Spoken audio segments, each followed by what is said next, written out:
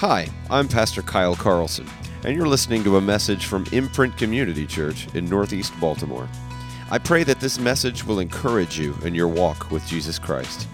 Visit us online at imprintcommunity.org and worship with us in person on Sundays at 10 a.m. at Seven Oaks Elementary School. Enjoy the message. Well, we're at Matthew 6, and we're going to conclude today our series on stewardship that we've called Entrusted. The notion there, of course, being that everything that we have belongs to God and has been entrusted to us to use, to steward for His purposes and for His glory.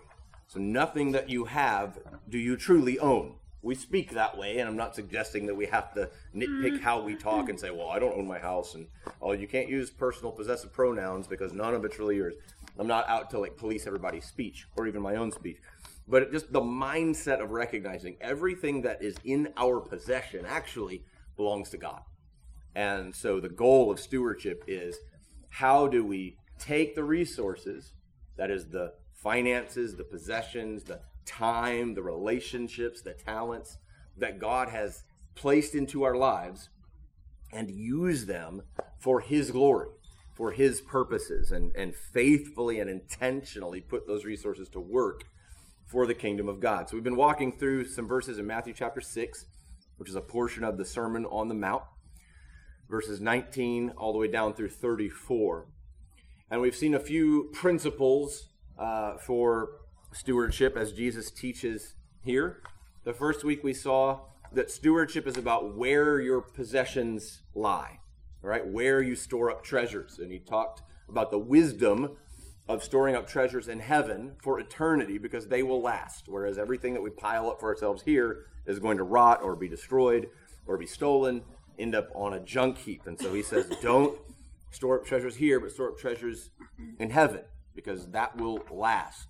And they gave that other principle, where your treasure is, there will your heart be, right? So wherever most of our stuff is, that's where our attention and our concern and our interest lies. And so if we're storing up for the future, that is, we're building God's kingdom, we're building relationships, we're looking to advance His kingdom, then that's treasure that will last, and it will expand our hearts, and our hearts will grow in that direction. And so that's what he told us there. The second principle he gave us in verse 22 and 23 is all about your perspective. Which kingdom, if you will, the earthly kingdom or the heavenly kingdom, do you see as most valuable, as most to prioritize? If you have a good eye, that means you see eternity. You see the kingdom of God as ultimate and most important for your life. And if you have a bad eye, that is kind of a stingy, greedy eye. That's like, I got to make the most of this time on planet Earth that I possibly can. We talked about the analogy of the dot and the line. The dot being this earthly life, has a beginning, has an end, it's short. And the line being eternity in heaven, which goes on and on and on. If I'm living for the dot, my perspective is all out of whack. So we need to reorient, kind of turn upside down the way that we think about life and live for the line and not for the dot. Then last week, he gave us a third principle, that stewardship is all about authority. It's about recognizing the authority of Jesus in our lives, to be our master. And so we willingly submit our lives to Him and not to earthly treasures, right? You can't serve God and money. You're going to serve something. You're going to serve someone. So the exhortation there is to make sure that who we're serving is God and not the resources that He's placed into our care. So today we'll take up the last chunk of this passage, verses 25 through 34. And Jesus has a very merciful, pastoral word of care for us here. These are beautiful verses. So I'd like to read for you, beginning in verse 25. Follow along with me. I'll read all the way down to verse 34. Therefore, I tell you, do not be anxious about your life, what you will eat or what you will drink, nor about your body, what you will put on. Is not life more than food, and the body more than clothing? Look at the birds of the air. They neither sow nor reap nor gather into barns, and yet your heavenly Father feeds them. Are you not of more value than they? And which of you, by being anxious, can add a single hour to his span of life? And why are you anxious about clothing? Consider the lilies of the field, how they grow. They neither toil nor spin. Yet I tell you, even Solomon in all his glory was not arrayed like one of these. But if God so clothes the grass of the field, which today is alive and tomorrow is thrown into the oven, will he not much more clothe you, O you of little faith? Therefore, do not be anxious, saying, what shall we eat? Or what shall we drink? Or what shall we wear? For the Gentiles seek after all these things, and your heavenly Father knows that you need them all. But seek first the kingdom of God and his righteousness, and all these things will be added to you. Therefore, do not be anxious about tomorrow, for tomorrow will be anxious for itself. Sufficient for the day is its own trouble. These are beautiful verses. I hope as you read this and hear the voice of Jesus here, you're comforted. I think that's the intent. He's just given a hard word, right, about submitting to God as master and not being enslaved to the riches that are in our lives, whether through our abundance and our kind of, hoarding of it and protecting of it, or through a lack of resources and therefore fear or kind of feverishly think we've got to pile up as much as we can because we're afraid we're not going to have enough.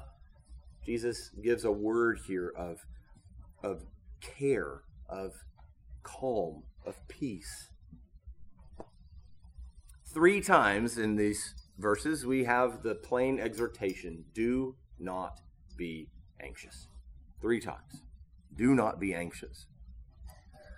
So we learn a few things about worry in these verses, and then there's a couple of things to apply toward the end here about what we should do in light of these facts. So 3 things about worry. Number 1, worry is disobedient.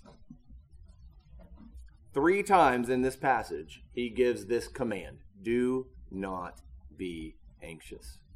At its most basic, fundamental level, this is a command from our master. This is a command from King Jesus. Don't be anxious. So to be anxious, in a sense, is to disobey the Lord. It is to fall into a sinful trap. Do not be anxious. John MacArthur says, worry is the sin of distrusting the promise and providence of God. Distrusting the promise and providence of God. I think that's a helpful way to think about it. Either you distrust his promise, which is basically, I don't really believe that God intends to do what he says, right? He's not going to keep his word. Or his providence, that is his ability to actually bring about what he promises. So I don't really think that God is able to do what he says. And when it comes down to the very basis of worry and anxiety, that's what's at play here. We're not trusting either that God's planning to keep his word or that God is able to keep his word. And so there is a lack of faith, which Jesus points out in verse 30. How much more will he clothe you, O you of little faith?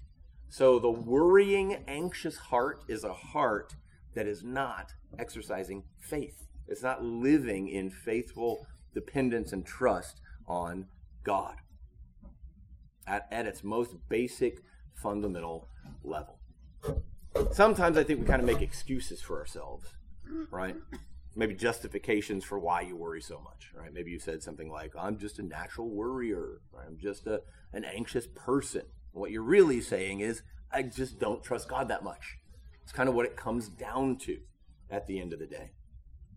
At a basic fundamental level, anxiety in our lives is distrust in God's promises and providence. So anxiety, in this sense, is a sin. And so we need to hear this exhortation from Jesus as a command. Don't be anxious, right? This is obedience to Jesus looks like increasing in faith and decreasing in worry and anxiety over our lives. So what shouldn't we be anxious about? He gives us a few things here. He says, don't be anxious about your life. Don't be anxious, which is pretty broad, all-encompassing, right? Don't be anxious about your food and drink, what you'll eat, what you'll drink. Don't be anxious about your body. Don't be anxious about your clothing, what you will put on. Life is about bigger, deeper, more important things than food and clothing. He says that in verse 25 there. Isn't life more than food and the body more than clothing, right? So don't get caught up in the basic little details of life and miss out on the more important aspects, namely all the things he's been talking about, storing up treasures in the kingdom of God and living for eternity and serving God as your master, right? Don't miss out on those things because you're so stressed out about the basics of life. That's all this is. Food, drink, your body, your clothing. Those are the basic necessities of life. And in this culture, in this day and age when Jesus was speaking, this was a time where it was an agrarian society where they depended for their livelihood on the earth producing crops. And so it was much more imperative, much more essential for people in that day and in that culture to have a fruitful yield during the harvesting season, or there would really be the danger of famine, of starvation, and things like that. We don't really face that kind of devastation, that kind of like utter, intimate dependence on the earth. We do basically, because if the earth suddenly all stopped producing, we would all starve, right? That's how it goes. But in our culture, in our society, we have so much available to us, right? Most of us are not in immediate danger of starving to death or freezing to death, right? We got plenty of things to wear. We got plenty of things to eat. But we still sort of find ways to worry about this, don't we?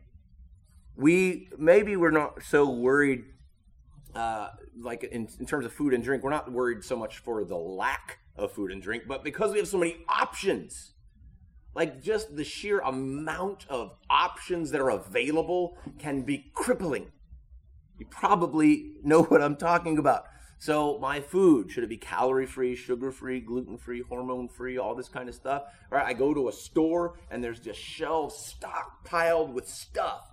And now I've got to make the right choice for my family. How many times have you heard that phrase? Just doing what's right for my family, right? God's providing you food to eat. Like, maybe we should chill out a little bit about some of that stuff. We find ways to panic about what we're putting into our bodies or about our bodies themselves, right? He says, don't be worried about your body. So it's not, our worry goes so far beyond, am I basically healthy and able to live? It goes to, how do I look? How do I feel? How do others perceive me? Am I fit? Am I unhealthy? Like, we have so many ways that we worry and stress ourselves out about our bodies that just don't matter. It just doesn't. Jesus is saying, don't worry about your body. If your body is functioning, you're fine. Just serve God. Keep your eye on the ball. Keep your eye on the kingdom of God. Clothing, same kind of thing. Not for lack of clothing. Most of us aren't like just barely scraping things together and coming in barely like covered. Right? We got plenty of clothes. Now the things we worry about are my clothes in style or in season, or are my clothes the right price? Like maybe I'm spending too much on my clothes. Maybe I'm not spending enough on my clothes. Maybe I need to have nicer clothes or I won't really fit in. Right? I mean, we have so many ways that we invent to worry about the basics of life that really, if you just take a wider view for a minute, are not things we should worry about, right? God's provided basic needs, and we still find ways to worry.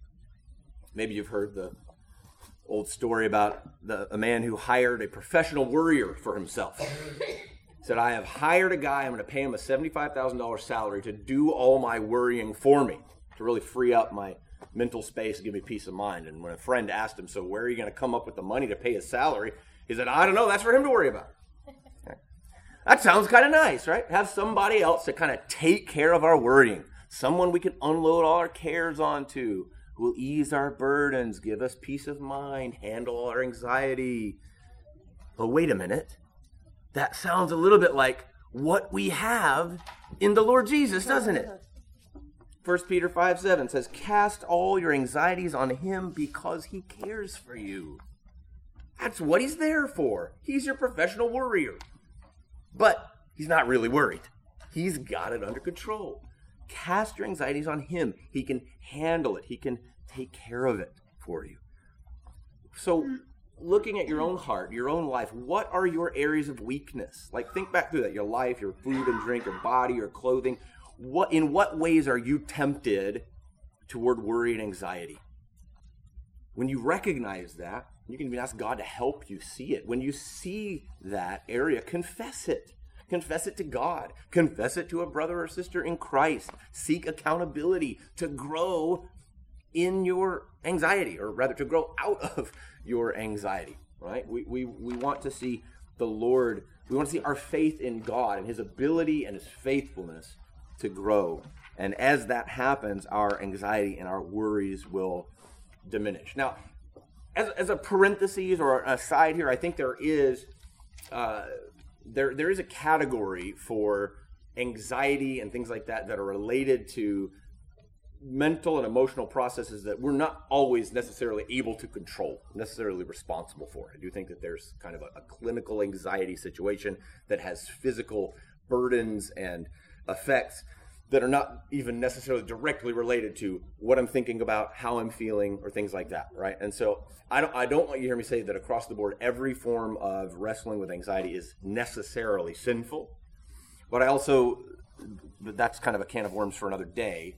But I think for just understanding this passage and hearing the heart of Jesus here, we need to recognize that in our worry, in our anxiety, there often is a root of distrust, a root of not really believing that God is going to take care of us. He's not going to fulfill his promises. So don't get so hung up, Jesus says, on the basics of life. Life is more than this, right? Life is about more than food, and the body is about more than clothing. Don't be so busy with worry and anxiety that you can't be bothered with the things of the kingdom of God. That's how that fits into this passage where he's saying, store up treasures in heaven and live for eternity and serve God as your master and not money, right? Don't be so worried about providing the basics that you can't give yourself to the kingdom of God. So worry is disobedient. There is a sense in which worry is just not trusting God. Secondly, worry is unnecessary. It is totally unnecessary to worry about these things, these basics of life. And he doesn't just give us this flat command, like, just trust me, will you? He gives us evidence of his trustworthiness to reinforce it. So when it comes to food and drink, he gives us the example of the birds of the air. Look at verse 26. Look at the birds of the air. They neither sow nor reap nor gather into barns, and yet your heavenly Father feeds them. That's actually kind of a funny image if you think about it. Like, to think of birds like stockpiling food and like building little barns and cramming all their stuff into it, right? We build them birdhouses, right? Like, we're the ones that stockpile for them. So we're like, oh no, the birds, they need to be taken care of, right? But the birds aren't doing that. The birds aren't going, oh no, I've got to have my second barn full or I'm not going to make it through the winter. That's not what they do. They just, one day at a time, find the food that's available. And God takes care of them. Just one day at a time, one meal at a time. That's how it works. Kind of like the children of Israel in the wilderness. They wandered around for 40 years and God fed them with manna, this like flaky bread type stuff that came from heaven. Every morning, they'd wake up, go out, find the manna, and eat it. And that it was just enough for that one day. And when they tried to get greedy, or they were worried about the future and tried to kind of like store some more up and set it aside, when they woke up the next morning, it was rotten. Wasn't any good. God's like, no, you got to trust me one day at a time. That was the lesson that he was teaching his people in that season. Trust me for daily bread. Remember the sort of model prayer, the Lord's Prayer, which is actually in this same Sermon on the Mount or just before it, right? Give us this day our daily bread. It doesn't say store up for us giant savings accounts full of money so that we'll never have anything to worry about. Just feed us today, Lord.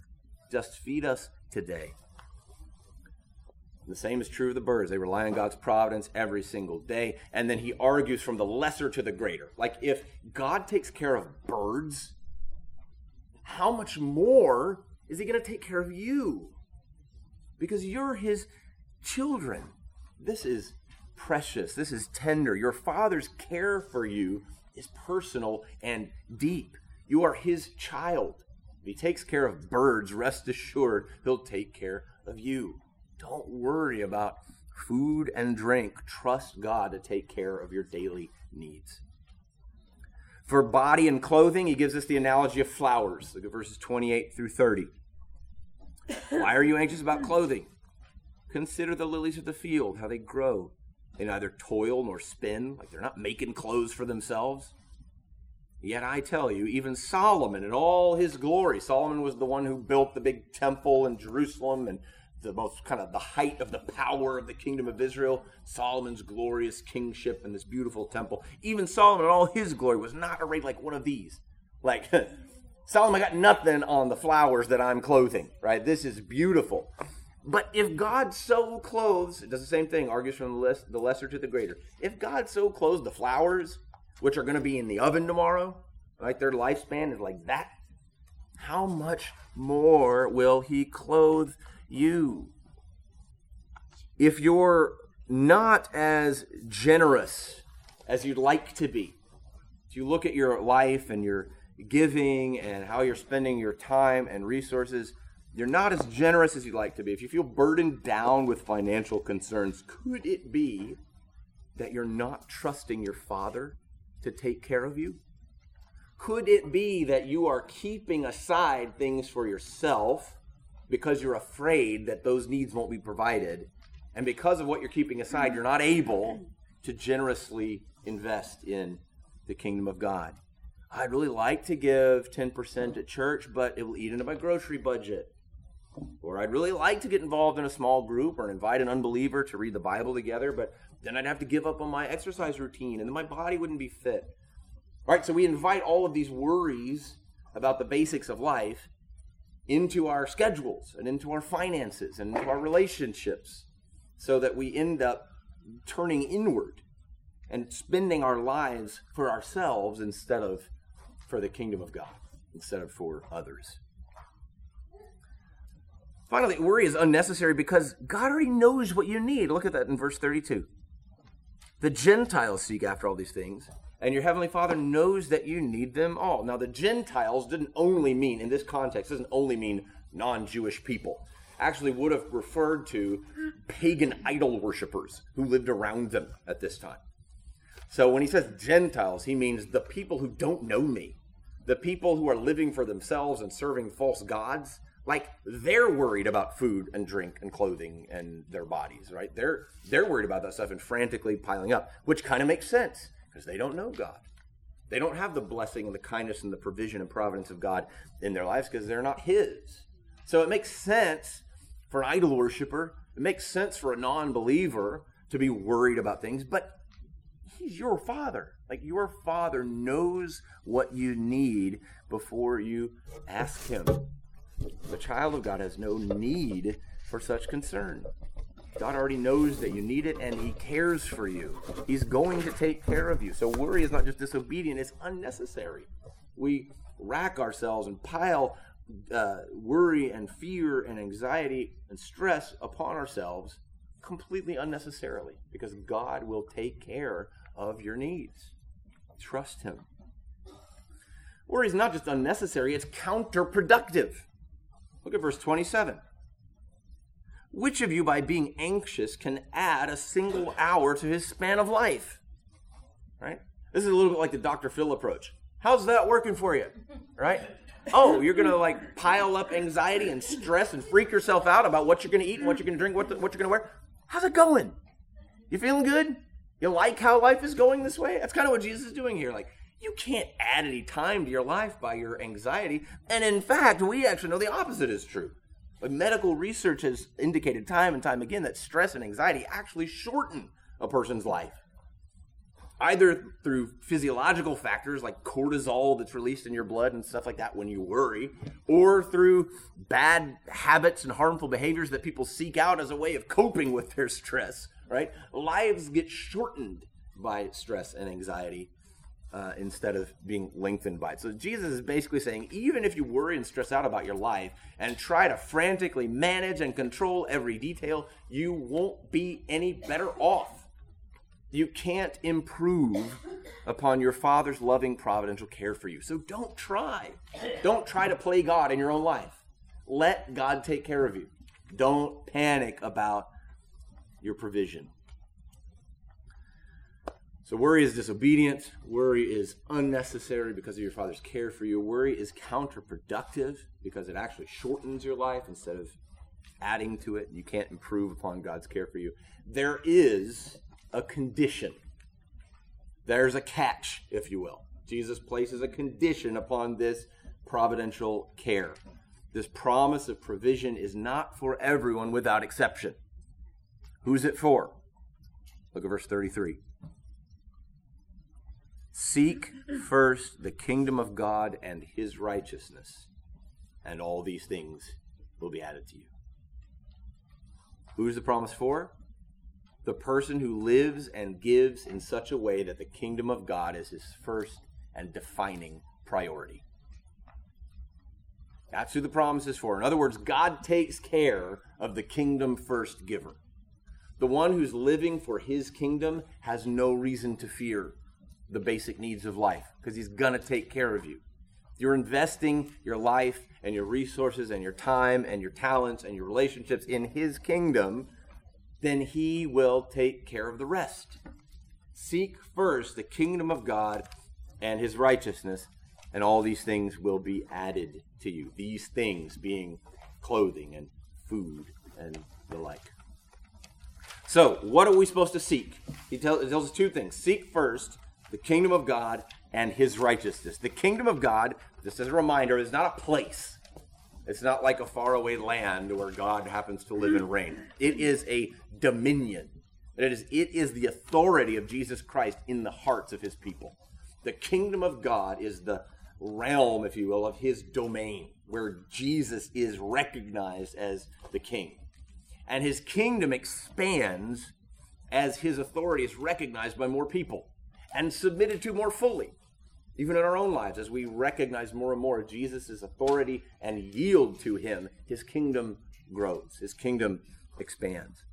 The eternal kingdom of God is the final situation of the universe in the future, where God rules without an opponent, and his people joyfully submit to his authority and enjoy his glorious presence.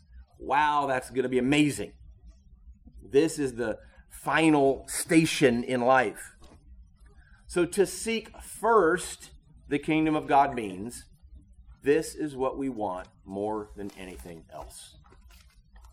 We want his authority to spread, his glory to be seen and cherished, and we want our lives to be spent for this purpose.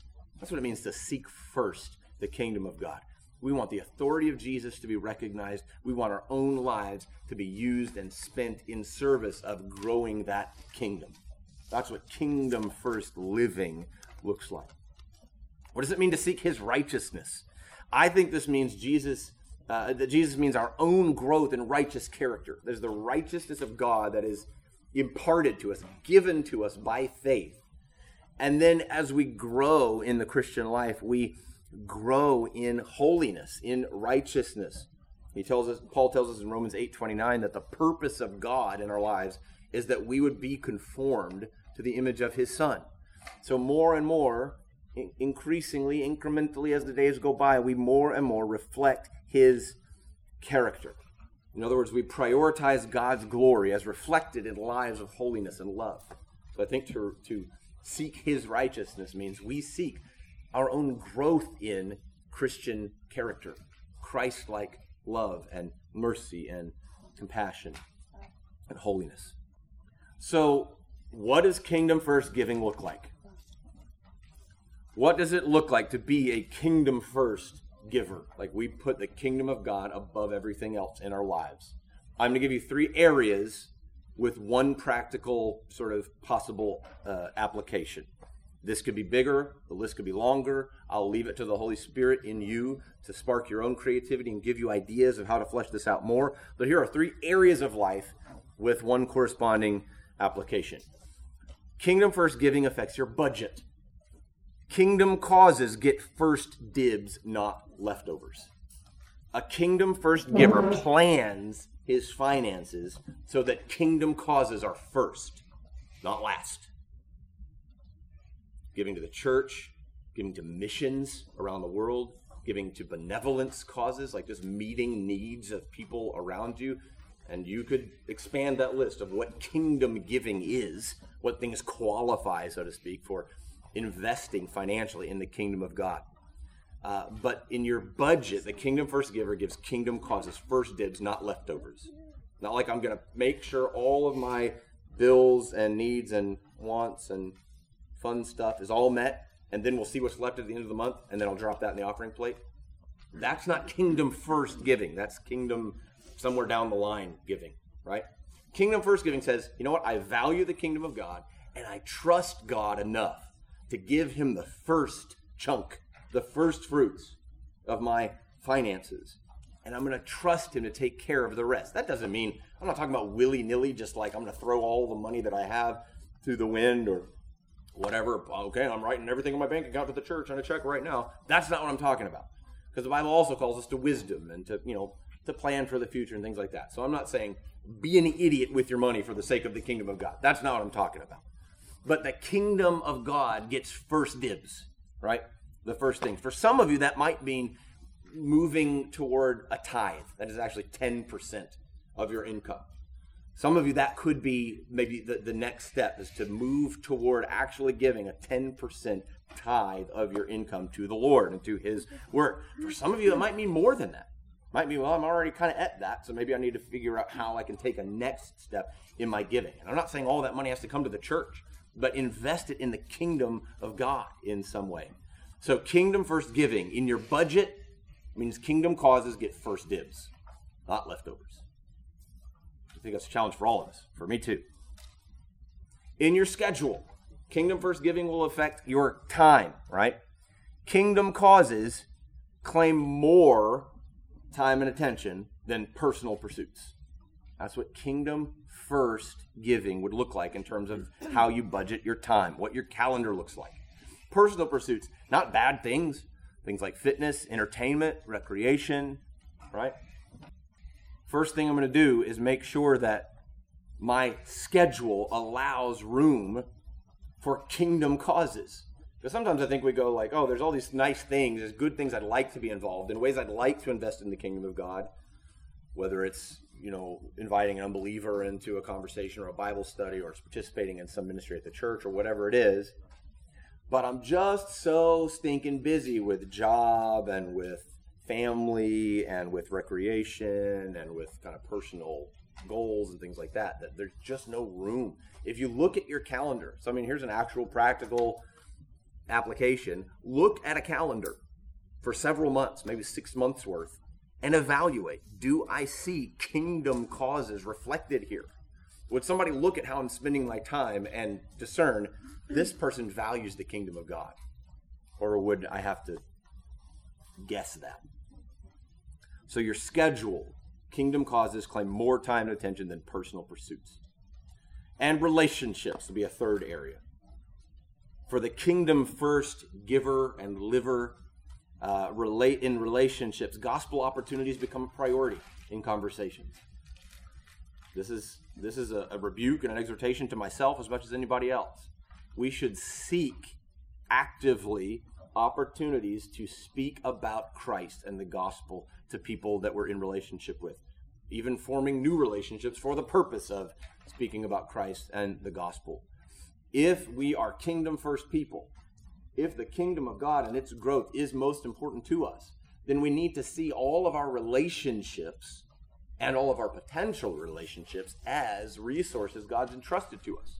And he's saying, I want you to use these, steward these relationships for my purposes, for my glory, for my kingdom, which means we're going to be more intentional in our relationships to find and take advantage of opportunities to share the good news of Jesus Christ and relate to people at a spiritual level, even with other Christians. Even when we're in conversation with a brother or sister in Christ, it means our conversation should reflect kingdom priorities, right? Not Christians get together and talk about football and that's all we talk about, but we should actually talk about the Lord, right? Things of his word and how he's growing us and challenging us, right? We should encourage and challenge each other along those lines. So those are just 3 areas of life: budget, schedule, and relationships. 3 really big areas. And a couple of possible applications. I don't want to make law here. You don't need that. And if I could give you a law, it wouldn't be helpful to you. So I'm not saying here's exactly what your life should look like. I'm not the one that needs to govern your calendar or your budget or things like that. That's not on me. That's between you and the Holy Spirit. But give him say, right? Give him priority in that. Let him lead the way as you're looking at your budget and planning for finances and looking at your schedule and your calendar and planning what activities you'll be involved in and what you'll say no to.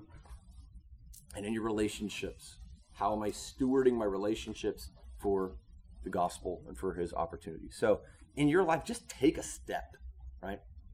I'm not saying we all got to be perfect. That ain't going to happen. It ain't happening in my life, I guarantee you that. Just take a step. Identify an area in need of reform and make a plan. Here's how I intend to see my finances reformed and put the kingdom of God higher in my list of priorities. Or here's how I intend to look at my schedule and to govern my life and time more for his purposes and his glory. God takes care of the kingdom first giver. And so he gives us this concluding exhortation one more time, repeating that exhortation. Do not be anxious about tomorrow. It's verse 34. For tomorrow will be anxious for itself. Sufficient for the day is its own trouble. I like how the New Living Translation renders this verse. It says, don't worry about tomorrow, for tomorrow will bring its own worries. Today's trouble is enough for today. Amen, anybody? Today has enough trouble, doesn't it? We don't need to invite tomorrow's trouble into today's planning, into today's mental processes. It's not, we don't have the resources for it. It's not enough. Just as God feeds the birds one day at a time, he will take care of those who are investing in his kingdom. So trust him for your daily provision and leave tomorrow to his wise providence. You don't know what's coming down the pike, but he does. And so you can trust that he'll give you what you need when the time comes. Don't borrow troubles from next week, next month, next year. You know how this goes, right? You start thinking about a situation in your life. You envision several possible outcomes. You try to plan a response to those outcomes. Then you imagine that going badly, and so on and on and on. Now you're doing damage control for catastrophes that haven't even occurred and may never occur, right? Because you've invented these things in your imagination. Today has enough trouble, right? Just tackle today's concerns with your eye on Jesus and his righteousness and leave tomorrow to him. Lamentations 3, 22 and 23, well-known, well-loved verses by many anxious Christians, says, the steadfast love of the Lord never ceases. His mercies never come to an end. They are new every morning. Great is your faithfulness. You know why the Lord's mercies are new every morning? Because every morning brings its own set of needs and concerns. And God provides just enough wisdom, patience, mercy, and strength to get through today. Right? He hasn't given you tomorrow's grace yet. Tomorrow's mercies come tomorrow. So don't mess with tomorrow's problems before their time. Lindsay and I often catch each other in conversations when one of us is expressing fear or concern about some problem down the road. And the other might interrupt and say, that's not today's worries, right? That's tomorrow's problem. I think it's a helpful check, a reminder. Okay, let's stay in the moment. Let's trust God for the future. Let's just do what we need to do, right? God takes care of the kingdom first giver. So you're his child. He loves you. He is able to meet your needs. He promises that he will meet your needs on the condition that you are investing your life in his kingdom, that the kingdom of God is your top priority. So let's seek, each of us, to grow in that. Let's challenge and encourage each other along that journey. How are you investing in the kingdom of God? How are you seeing God's kingdom and eternal plans and purposes rising in your list of values and priorities and spending and time and relationships? And if we'll use the resources God's entrusted to us with His glory in mind, with His kingdom in view, He will take care of the rest. Let me close with words from an old hymn that you might know. Be still, my soul. Be still, my soul. The Lord is on thy side. Bear patiently the cross of grief or pain. Leave to thy God to order and provide. In every change He faithful will remain. Be still, my soul. Thy best, thy heavenly friend, through thorny ways leads to a joyful end. Be still, my soul. Thy God doth undertake to guide the future as He has the past. Thy hope, thy confidence, let nothing shake. All now mysterious shall be bright at last. Be still, my soul. The waves and winds still know His voice, who ruled them while He dwelt below. Be still, my soul. The hour is hastening on, when we shall be forever with the Lord, when disappointment, grief, and fear are gone, sorrow forgot, love's purest joys restored. Be still, my soul, when change and tears are past, all safe and blessed we shall meet at last. Let me pray.